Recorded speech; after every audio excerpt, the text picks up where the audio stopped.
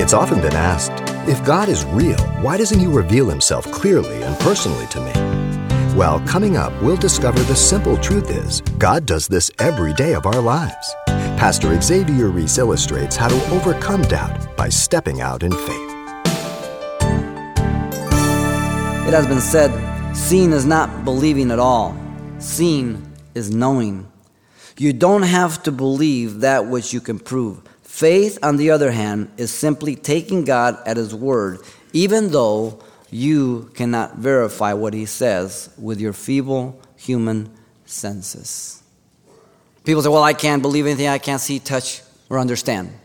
Well, ask a doctor. Has he ever seen pain? Has he felt pain with his hands? You can't. You have to experience pain. You can see the results of pain in other people's life, but you have to experience it yourself. And so is faith. It's a process through your life, day to day, through one event after another. No one can do that for you. It's personal. The Bible gives to us many promises in which we can step out in faith as we ask God. Faith in Jesus for our salvation is the most basic, the forgiveness of our sins. It's been implied. In fact, when Philip was with the eunuch in Acts 8:36-37, he said, see, here is water. What hinders me from being baptized? And Philip said, if you believe, which is synonymous with faith here, with all your heart, you may. And he answered and said, I believe that Jesus Christ is the Son of God. He got baptized, as you know. He was saved. Faith in Jesus to be healed. We have the privilege of being able to come to God when we're sick, that we can ask Him to heal us. James puts it this way in James 5:14 and 15.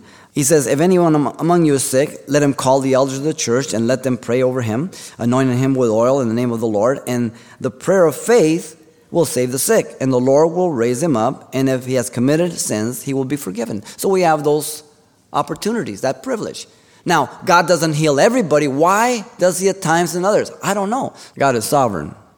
So I believe and I trust. And if God doesn't heal me, I go to the doctor. It doesn't waver my faith in God. Faith in Jesus to receive wisdom from above without wavering, as James says. For he who doubts like a wave of the sea is driven and tossed by the wind. He gives liberty. Wisdom for your marriage, wisdom for your children, wisdom for your life and your job. Wisdom on how to serve the Lord, that you ask Him. And your faith grows and your assurance, your confidence in Him, so that when you need some more, you go to Him. You don't wait for that. You're constantly depending on Him.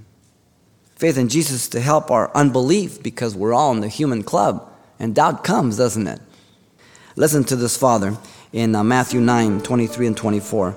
Jesus said to him, if you can believe, all things are possible to him who believes. Immediately the father of the child cried out, and he said with tears, Lord, I believe, help my unbelief. You ever been there? We can even trust the Lord for that, to go to Him. You've been listening to Simple Truths with Pastor Xavier Reese, a daily devotional of the enriching and precious truths found in God's Word.